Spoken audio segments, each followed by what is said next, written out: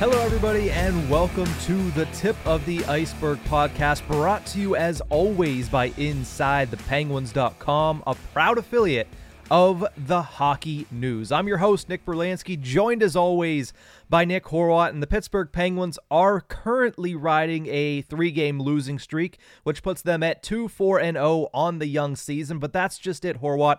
It is a very young season, and we have plenty to get to in this episode. We're going to talk about the pair of injuries that the Pittsburgh Penguins have been hit with here early in the year. We're going to talk a little bit about what's more concerning, the roster on the ice or what we're seeing effort-wise on the ice. And at the end of this show, I'm going to tell you, dear listener, why this is the perfect opponent for the Pittsburgh Penguins coming up tonight in the Colorado Avalanche. So stay tuned for that. But Horwat, before we get into all of this, what's going on? I heard you're going to be on TV here in the coming days.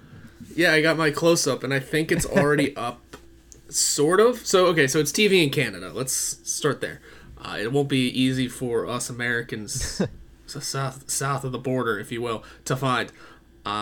It was with the Hockey News. It was the Hockey News pregame show for October 25th. It is posted on their website, at least. I have not been able to find the video yet. I'm still searching.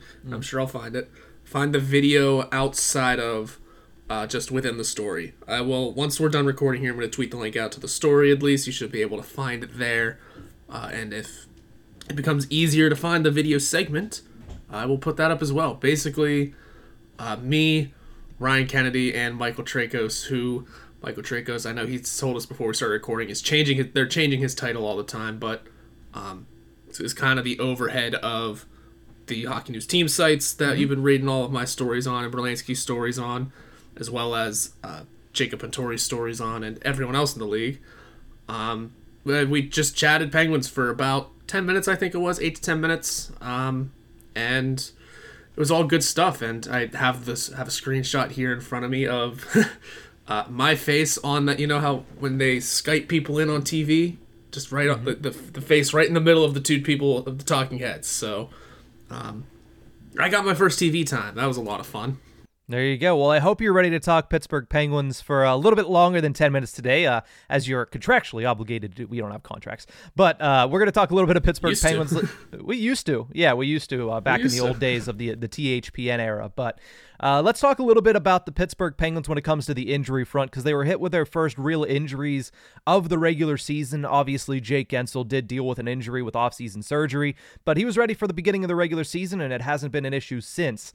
So first pair of injuries here for the Pittsburgh Penguins. They took the ice yesterday for practice following their 4-1 loss to the Dallas Stars, and a pair of players missed practice yesterday. One of them actually started practice and then left partway through. John Ludwig, obviously not present. He's dealing with a concussion after that collision that he had in the second period of Tuesday's game with Stars forward Radek Faksa. Obviously, he is out indefinitely, and with concussions, you never know how that's going to take and how long that's going to take for it to heal. So obviously, thoughts go out to John Ludwig.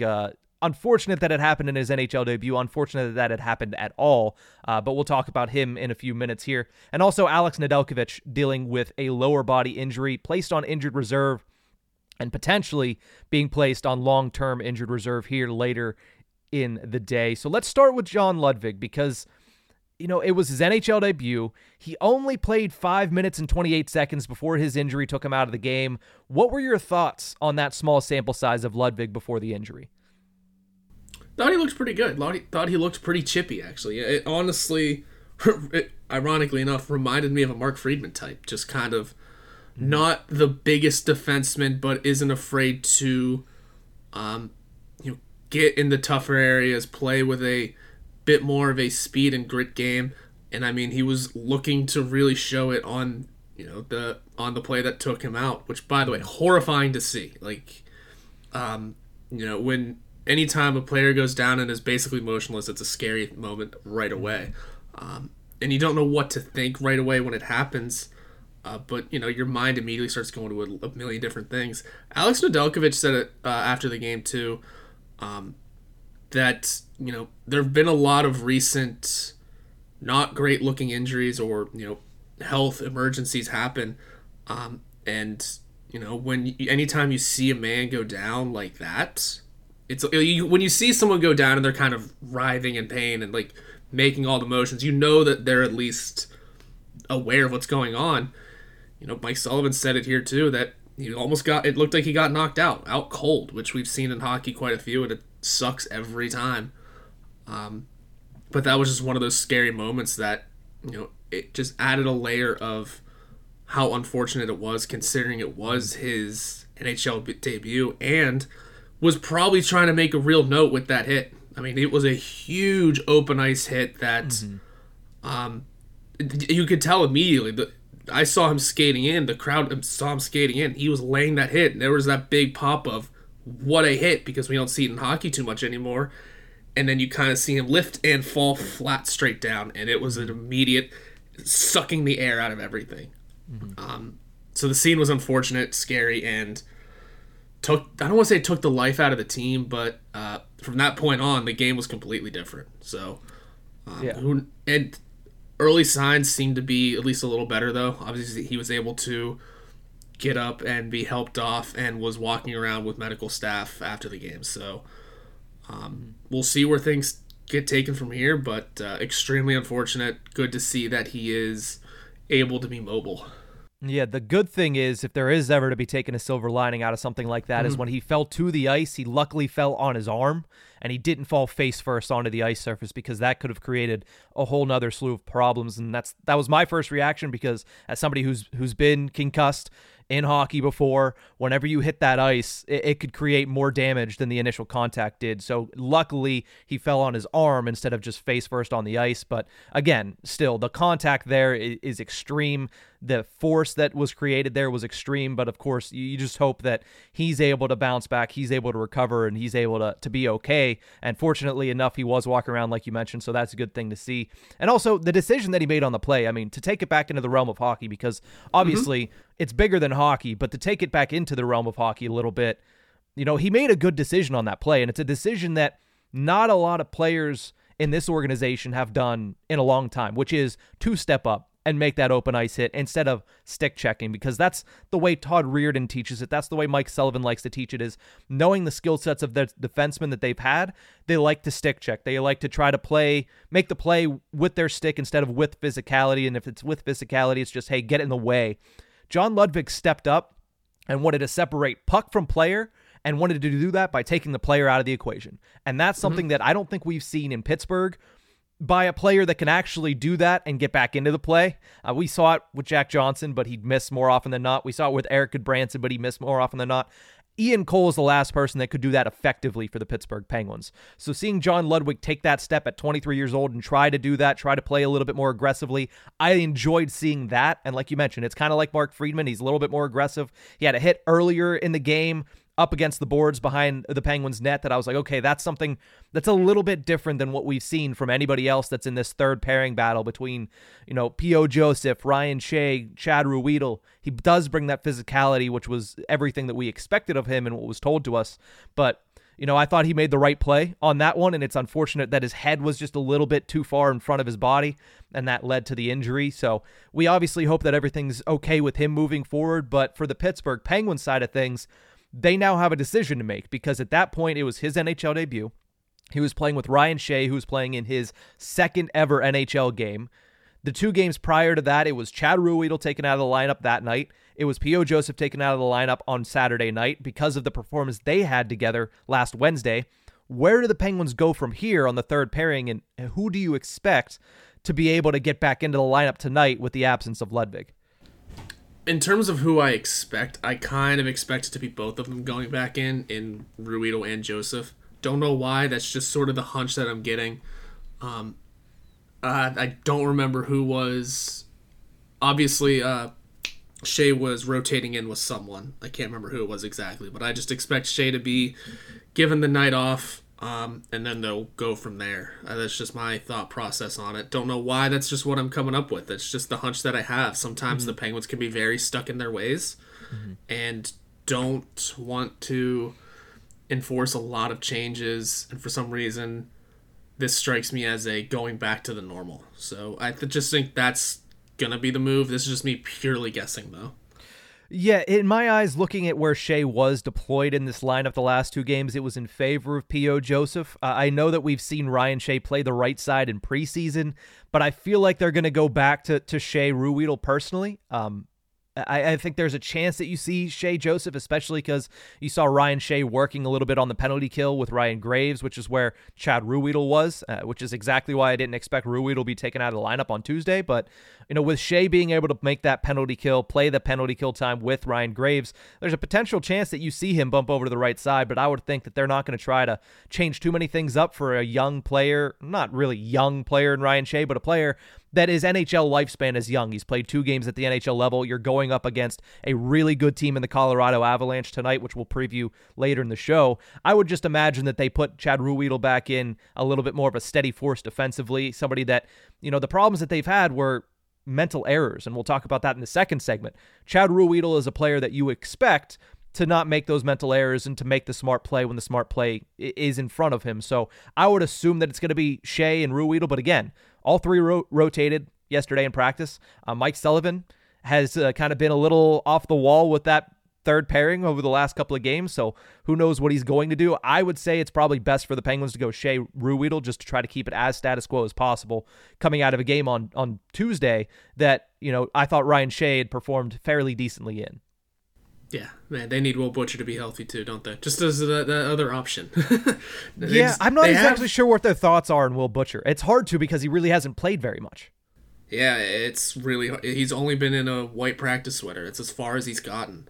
Mm-hmm. We'll see where things go. And for what it's worth, Mark Pysyk is still around. There's somewhere, yeah. He still has a stall in the locker rooms. He's still under a PTO on all of the sites.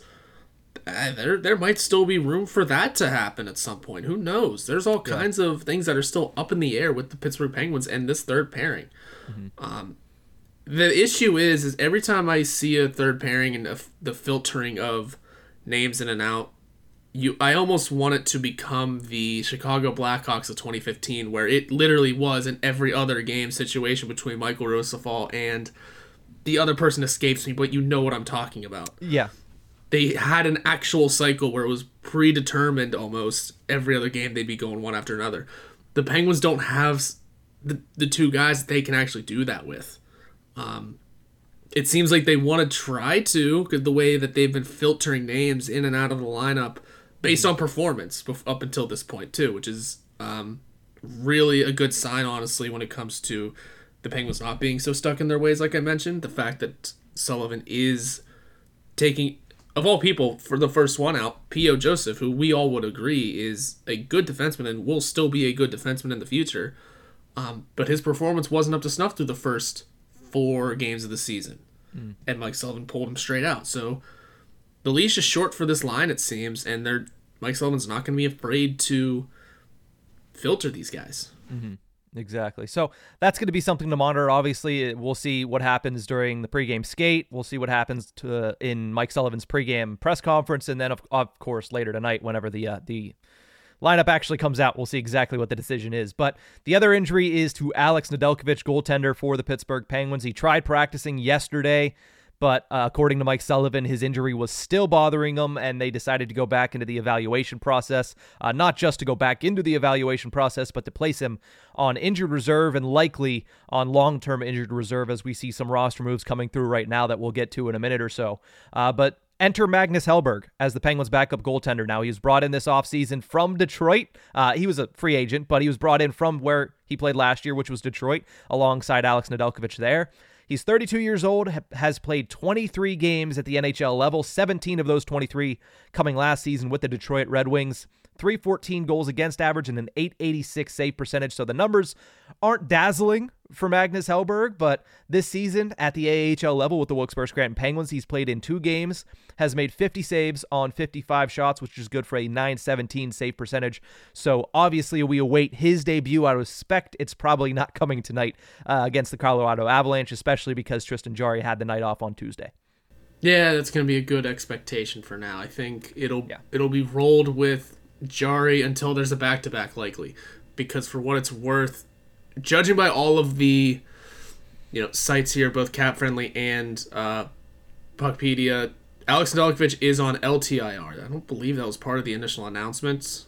No, there's moves being made right now, actually. So Yeah, I'm sure there's updates coming. Oh, yeah. And then there was, just a few minutes ago while we were discussing, Corey Andonovsky was sent back down for Radim Zohorna, who was brought back up. That sounds like paper transaction stuff. Those two did not leave their homes. Yeah. And Vinny Hinostroza also coming across the state as we speak. Yeah, that's from Wes Crosby of NHL.com is where I saw it from. I saw it from the Penguins' Twitter. Well, there you go. There's two sources. We are so well sourced here. Two sources. You got to turn those Penguin notifications on. That's the big one. I do have them, but I got the Crosby one first. Okay, that's fair. But yeah, so those are the movements that are happening. It does look like he is on LTIR, and the first day he'll be able to come back, November 19th, I'm seeing, against the Vegas Golden Knights. Is that a home game? That is, in fact, a home game. I don't know why that mattered, but hey, yeah, until November 19th. So get ready to see some Magnus Hellberg eventually.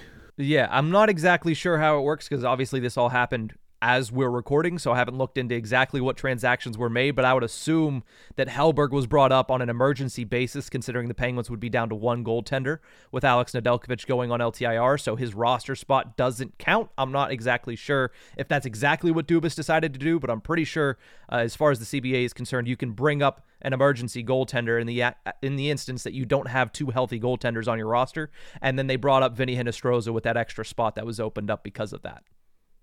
Very possible. I don't know how they worked it all now that I'm really thinking about it. Either that or they're going to place John Ludwig on LTIR as well. That's the other. That's the other thing that could happen. That would be my assumption, just because, given the circumstance, I would assume that's what happens too, because you could use that. You could open up that roster spot. So it'll be interesting to see how it all plays out. We still have a lot of time until things get moved around. Excuse me. And yeah, it looks like he was moved to LTIR right away, at least on the back end of things. We'll just see how things go. Yeah, so we'll keep an eye out for that and look and see what the concurrent roster moves end up being. We'll see if Vinny Hinostroza, who is now with the Penguins NHL crew, if he draws in for an opportunity here. Obviously, the Penguins' bottom six has struggled out the gate. We've seen a little bit of a spark from Radim Zohorna coming in. We'll see if Vinny Hinostroza gets an opportunity to provide a spark as well. But as of right now, we're going to take a quick break, and we're going to talk a little bit about that slow start for the Pittsburgh Penguins. We'll be right back after this break.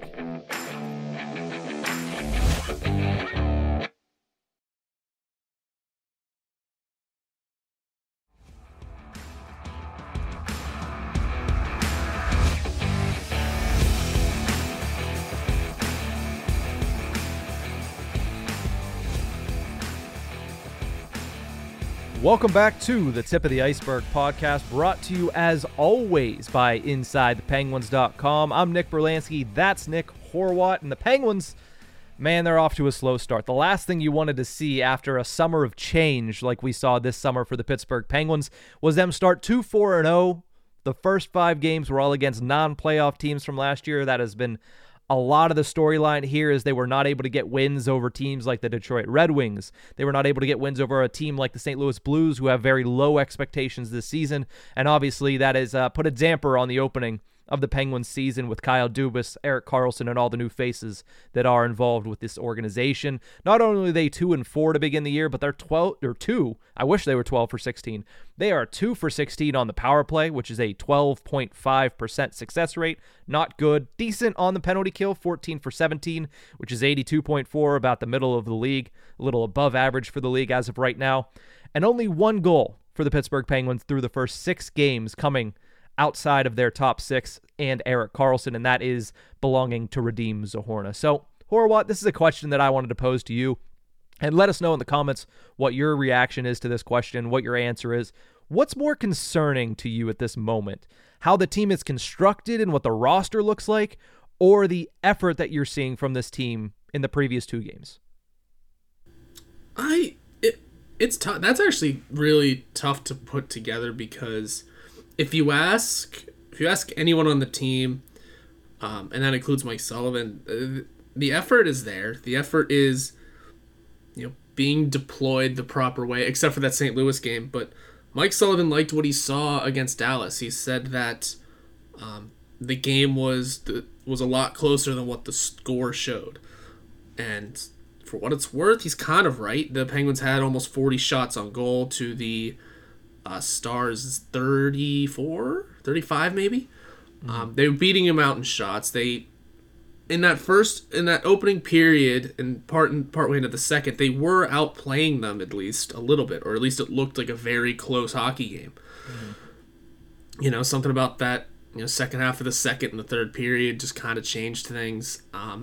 But Sullivan was proud of the way the Penguins played that game. The room wasn't super down on themselves, it felt like, either after that loss. I mean, obviously there's going to be those feelings of frustration because you lost, because these guys are super competitive, but the effort seems to be there. So maybe I would have to say it's the roster construction, because all these guys are giving their effort, and by roster construction I do mean just the bottom six. We said the top six is already performing the way we expected it to. This bottom six has been tough. So it was one of those fan accounts, I sent this to you, tweeted yesterday before the Wilkes-Barre-Scranton game, that the top six there, honest to God, looks better and more competitive than what the Penguins are throwing out in the bottom six right now. Doesn't look as good defensively. It is definitely a scoring-heavy top six in Wilkes-Barre right now. But you know what? We need some goals in the bottom six, and some of those guys, Vinny Hinostroza being one of them, could bring that to this bottom six. Yeah, the bottom six is gonna have to play defense too, but by God, they need some offense. They need some jump to get into the play here, to keep the team involved for rolling four lines, which they're just not able to do in terms of scoring. So I would say it has to be the construction. The effort is there. We can see it through the shot numbers. And we don't have to talk about the power play. Mike Sullivan is not happy with the power play. But in terms of everything else, the effort seems to be there. It just needs to be the right personnel now. Before we continue, I did find the actual designation here as to what's going on with Magnus Hellberg. Because he's an emergency call-up, that just means that he'll be able to go back to the AHL once Nedeljkovic returns without having to pass through waivers. But his salary cap, or he does count against the salary cap as normal. Yeah. Just wanted to clear that up before we went, because if we didn't, we'd definitely hear about it, which is fair. Keep us honest. That's what we like. But no, absolutely. Your response there is spot on. Obviously, the roster is a little concerning starting the season when you see it as drastic as it has been, right? Like one goal from the bottom six. That's drastic. But I think, to me, the worst part is because it's still a new team. And you saw Erik Karlsson talk about it yesterday. He said, we play that Stars team who pretty much has the same team. They just had to cycle in one or two players from the offseason. We have 9 or 10. And again, eventually that excuse wears out, because it's exactly what it is an excuse. There is some merit to it, though. So I do want to not, chastise this group as a whole when it comes to the personnel, until you see them actually get some chemistry on and get some opportunity to play together a little bit longer than 6 games. But the effort is definitely the bigger concern to me at this point, because it's not just, hey, you're being beaten by a team that just performed better than you. The Penguins outperformed the Dallas Stars for the majority of that game, I would say, because they did the first period. Definitely, 100%. The majority of the second period, they did. And they still got their chances in the third period, although they did look very lackluster in their body language when they weren't in that offensive zone, when they weren't on the power play, when they didn't have the opportunities basically right in front of their faces. They kind of just shrunk down. And I did not like seeing that. I thought the body language, I thought, the mistakes that they were making in the third period, that was very uncharacteristic of a team that should be laden with, that is laden with veterans, that should be smarter than that should make better plays than that when it comes to the mental errors and the mental mistakes. And I understand losing streaks suck. They're now on a 3-game losing streak. You never want to be on a losing streak. That's a tough place to be. But it's 3 games, and it's the 3rd week of the season. Why are they so distraught already? At least as distraught as they looked in the third period of that game against the Dallas Stars. Why are you that distraught? Does the John Ludwig thing play a part in it? Yes, but I mean, Sidney Crosby looked disinterested, and I cannot say that very often about Sidney Crosby. The entire team just looked exasperated by the end of that game. Now, was it because they lost their third straight game? Maybe. Was it because mental mistakes took them out of the game, that they were 100% in by the time the third period began? Maybe that's it too, but if that's all it takes to get them to that point, this is a team that's not going to go very far because it's a long season and you're going to face adversity. The fact that that's the first time that they've really faced adversity, this is the first time this season that this group has, and that was the reaction, that's a little worrisome to me. It's not, 10 bells, sound the alarms, they're done for, but that's a little something that in the back of my mind I'm going to keep, at my attention as I watch over the next couple of games, because that was something that was, I was in a little bit of disbelief seeing some of the body language from this team on Tuesday night. Yeah, I'll have to keep an eye out for that as well. It's if the body language thing does speak loudly, I wasn't looking for it this time around. I think it was just more of are these guys getting frustrated because, obviously they're going to, but it is a matter of focusing on the fact that, like you said, it's just the third week of the season. There is still a ton of hockey ahead. They just have to fend off those feelings of frustration, getting into the right mindset and looking forward to still a really long season with a team that once it gets clicking and once it gets rolling, it's going to be a scary team. Sidney Crosby is still Sidney Crosby as ever. Kenny Malkin's off to a pretty good start despite having a off game. Chris Letang is still Chris Letang. Erik Karlsson is going to bring immense amounts of offense from the defense, and his defensive game looks pretty good. It's an underrated part of what he brings. And who knows what Tristan Jarry can still do? We really haven't seen him at a consistent pace yet because the pacing of the schedule started awfully. Yeah. It was one game on, couple days off, back-to-backs, 3 days off, a game, 3 more days off basically on the road. St. Louis, we're finally getting into a rhythm here. So maybe Tristan Jarry can also get himself into a games played rhythm. I mean, I know he's 1-3, but if you're able to find some consistent playing time, things could stack up. Mm-hmm. And we expect some pretty big things out of Jarry this year. And also, here's a great chance to show it. You don't have your backup for a little bit, so here we go. I would assume the split between Hellberg and Jarry is going to be a little bit more skewed Jarry than you would have seen if it was Nedeljkovic and Jarry, and you saw that already. I mean, Nedeljkovic getting the start against Dallas, I think, was the first step in seeing that, hey, this is not going to be a starter backup situation. They're hoping that this turns into a 1A, 1B, and they're going to treat it as such until proven wrong. Unfortunately, Nedeljkovic is now out and on LTIR until mid-November, but we'll have to see what Tristan Jarry is able to do in this role again, but we've seen him in this role. We saw it at the beginning of last season. We saw it again the year before that, whenever he is the unquestioned starter. He is the workhorse. For time, a little bit of time at least, he's shown that he can actually take that and turn that into a positive for him and get his game on the right path. Now, the problem with that is usually after he gets his game on the right path, he wears down because an 82-game season is a long season to be the unquestioned starter and only get breaks during back-to-backs. So you're hoping that Hellberg can come up and continue to try to pace him a little bit more than we saw from DeSmith in years past, but at least Tristan Jarry has shown that for a time being and a little bit of time, he can carry that load as a workhorse type of starter. The one thing that I wanted to bring back before we go to the next segment, you mentioned frustration, and they got to get off that frustration. I don't think that being frustrated is necessarily a bad thing.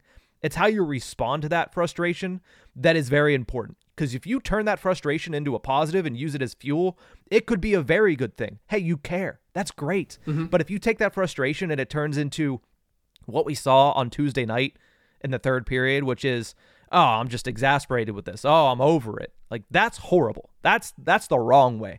But the root of it is the frustration. And if you could take that frustration and turn it into a positive, turn it into fuel, it could be something that actually sparks this team and something that sends this team into a much better position in the coming weeks. But we're going to take a quick break. When we return, I think the Avalanche are the perfect opponent for the Pittsburgh Penguins to face while they're in their current rut. I'll tell you exactly why after the break.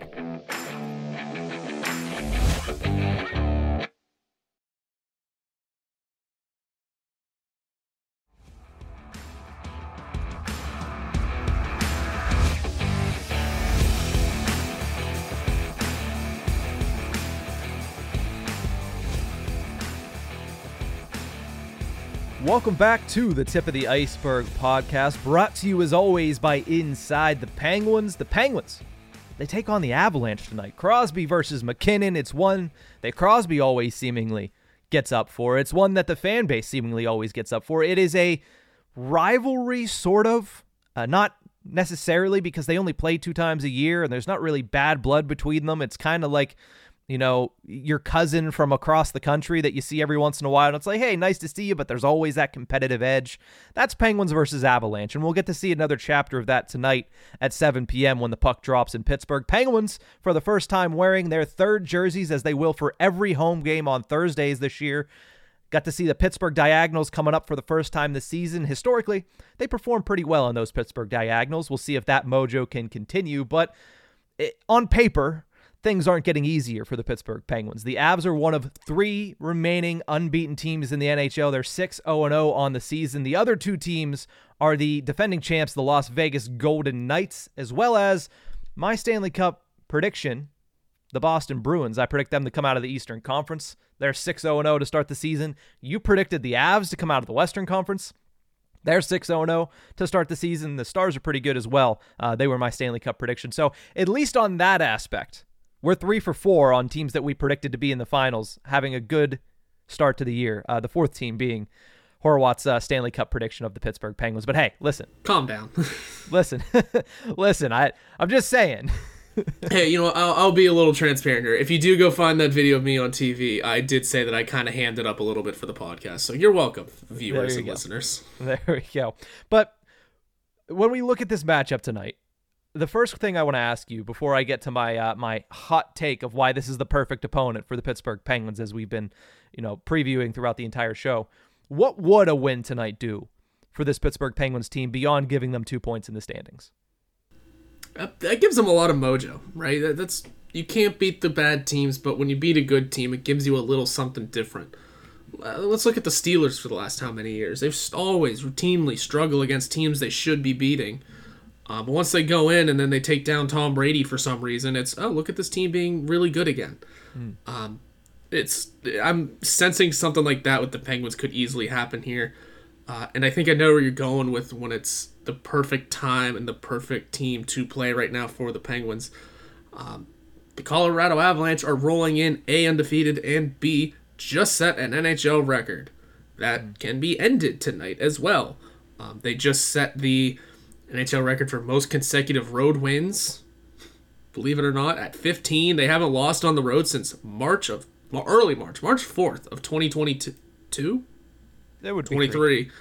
Yeah, I need to edit something. But yeah, it's been a while for them since they've lost on the road, so it's going to be a challenge, but also something the Penguins should be ready for, and one of those things where it's a good time to catch them.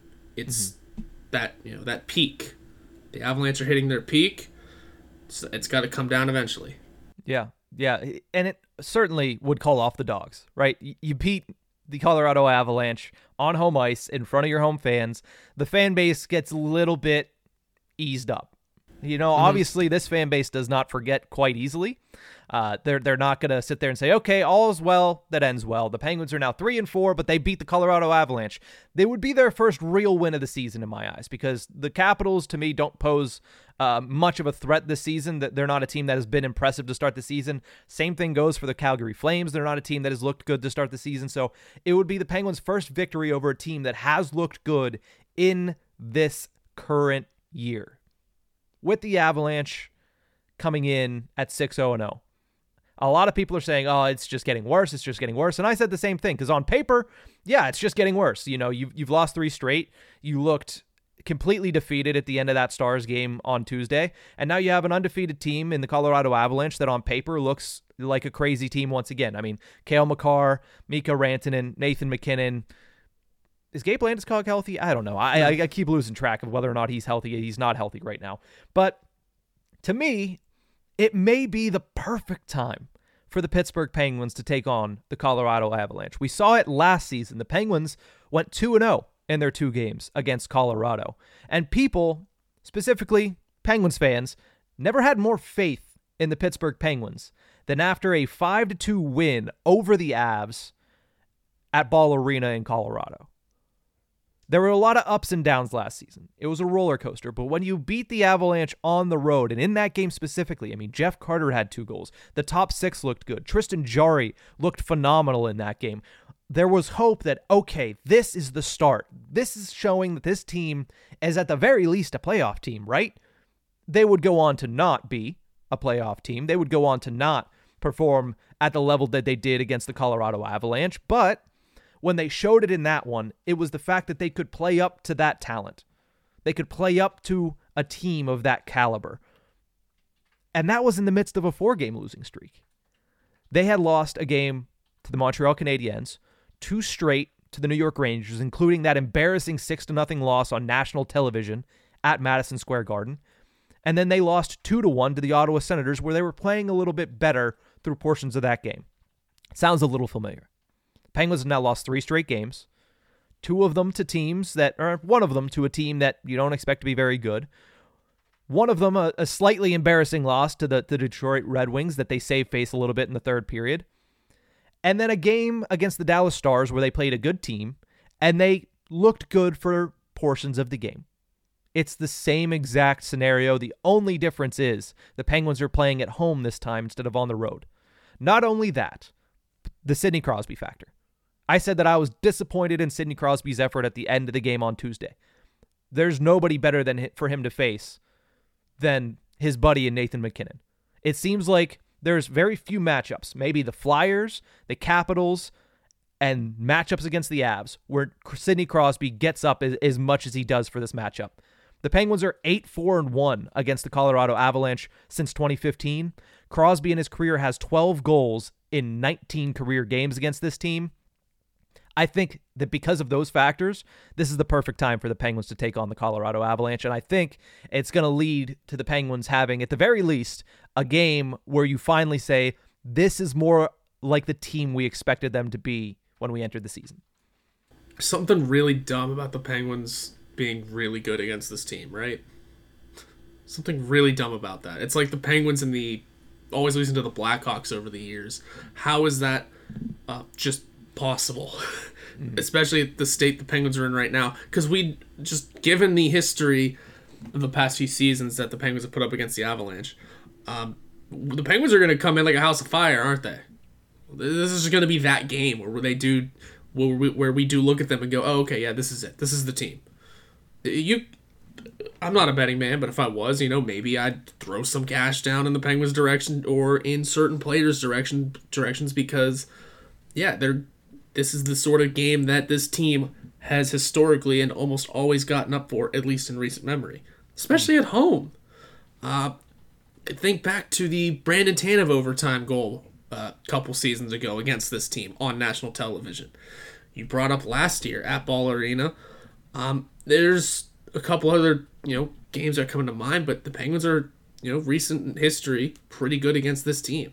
There's no reason why that shouldn't continue tonight. Again, we know Colorado's coming in at 6-0, longest road winning streak in NHL history, but good opportunity to knock them off their pedestal, sort of. Hit that peak. Every peak needs a little down, so time to hit that sort of downfall, be the catalyst for it, and turn it into your own momentum. Mike Sullivan said they're not worried about other teams. They're going to study the other teams and be ready for them, but their main focus right now is their own and getting to their game and the way they want to play. And tonight is a perfect night for that. Yeah, I think Rob Rossi said it on Twitter. Teams on winning streaks are not as good as the streak makes it seem. Teams on losing streaks aren't as bad as the streak makes it seem. So we're going to see a clash of those two things happening later tonight with the Penguins and the Avalanche. But before we go here today, what is one thing you need to see from the Pittsburgh Penguins tonight against the Avalanche, other than obviously you need to see a victory? But what's one thing during the game, one thing about the game that you want to see the Penguins do differently or better in this one? Man, I'm gonna go back to the bottom 6 scoring until it finally happens. We need to find some sort of juice down there, more than just a Redeem Zahorna goal in garbage time. There needs to be some sort of step up in the proper direction. Maybe Vinny Hinostroza slots in tonight. Maybe he can provide some sort of speed and offense to the bottom six. Maybe if it's redeems a horn of scoring again, that's perfectly fine as well. I'm just really curious to see how long the leash is for these guys in the bottom six. Really, it's what, 6 games now? Was that how many we're in? Yeah, 6 games in, 1 goal between the group, and it's just not running the way I think anybody expected. Sure, we were expecting a lot of defense, but I think you got to chip in. You just have to. There are guys in the minor leagues right now that will bring that offensive punch. Because don't get me wrong, yeah, you need defense in the bottom 6, but man, we need scoring now. The Penguins need to score. Yeah. Yeah, I want to see 2 things tonight. First and foremost, I want to see them limit the mental mistakes. You're never going to play a perfect game. I understand that. But you need to have fewer turnovers in your own zone. I mean, I've been saying that for the past week. So obviously that's something I want to see tonight. I want to see them take care of the puck in their own zone. And secondly, I want to see them get a little bit more traffic in front of the net in the offensive zone. Because, they've controlled the opportunities. They're getting a lot of opportunities, and some of them are some very good looks. But we've said so many times already this season, it's 6 games in, and how many times have we said, man, that opposing goaltender looks sharp. At some point, it's not the opposing goaltender. At some point, you're making that opposing goaltender look good because your opportunities aren't as good. They look good. Sure, a one-timer from the point from Crosby when it looked like it was open looked good, but at the end of the day, Ottinger slid over and made that save. He made it easily, and he stared down Crosby after he did it because nobody was in front of him. He saw the play developing. He knew exactly what was going to happen. He read the play, he followed the play, and he made the play. You need to get some traffic in front. You need to get garbage goals. They talked about it yesterday in practice. A couple of players did. We can't score the prettiest goals all the time. You can't win in this league consistently by trying to score Harlem Globetrotter-esque goals. You have to get some dirty ones, and the Pittsburgh Penguins have been relying so far on the top 6, and they've been relying on scoring those pretty goals. And that goes for the power play. That goes for 5-on-5. Yeah, the penalty kill is a different story, but they need to get guys in front of the net. They need to make it hard on these goaltenders, not just to make the saves, but to see what's going on in front of them. They need to be able to be in front of the net and have a presence in front of the net from the opening faceoff to the final whistle. And that's one thing I want to see. I want to see them get a little bit dirtier tonight and get in the dirty areas, muck it up, and try to score some goals from inside the crease. Yeah, they've scored a couple from inside the crease, but a lot of that is on passing plays. Opportunities because they're in there and the passing play just worked out perfectly or a bounce went their way. That's what you need more of. You need more of those opportunities from in close, less of them from the flanks and less of them from the top. I understand that you're going to get shots from up there, but somebody needs to be down there to collect the rebounds or get a deflection or something of that manner. That's what I want to see from this Penguins team tonight. Get in front of the net, make life hell for Alexander Georgiev if he's in net for the Colorado Avalanche, and muck it up a little bit because the Penguins haven't been doing enough of that, and it shows when it comes to the goal scoring. Yeah. That's exactly what they need to do. Just get in front of the net, make it hard to see everything, and give each other that good opportunity. Get the dirty goals. Like, you're right, multiple players did say that. You're not going to win on just your skill players and all your skilled goals. You need goals from everywhere in every way. I understand the top 6 is like very good, but it's a Herb Brooks quote from Miracle on Ice. Gentlemen, you don't have enough talent to win on talent alone. The Penguins have a lot of talent, but you look at the bottom 6, maybe that's what you look at. Hey, you don't have enough talent to win on talent alone. Let's get a little bit better when it comes to rebounds. So we'll see what they're able to do. Penguins and the Colorado Avalanche tonight at 7 o'clock. Can they get on the right path in Game 2 of this season-long 4-game homestand? They got the Senators and the Ducks coming to town over the weekend, but we'll see what they're able to do tonight against the Colorado Avalanche. That's going to do it for this episode of The Tip of the Iceberg. Thank you guys so much for tuning in. Remember, you can find us on YouTube at Inside the Penguins, or you can catch us anywhere you get your podcasts from.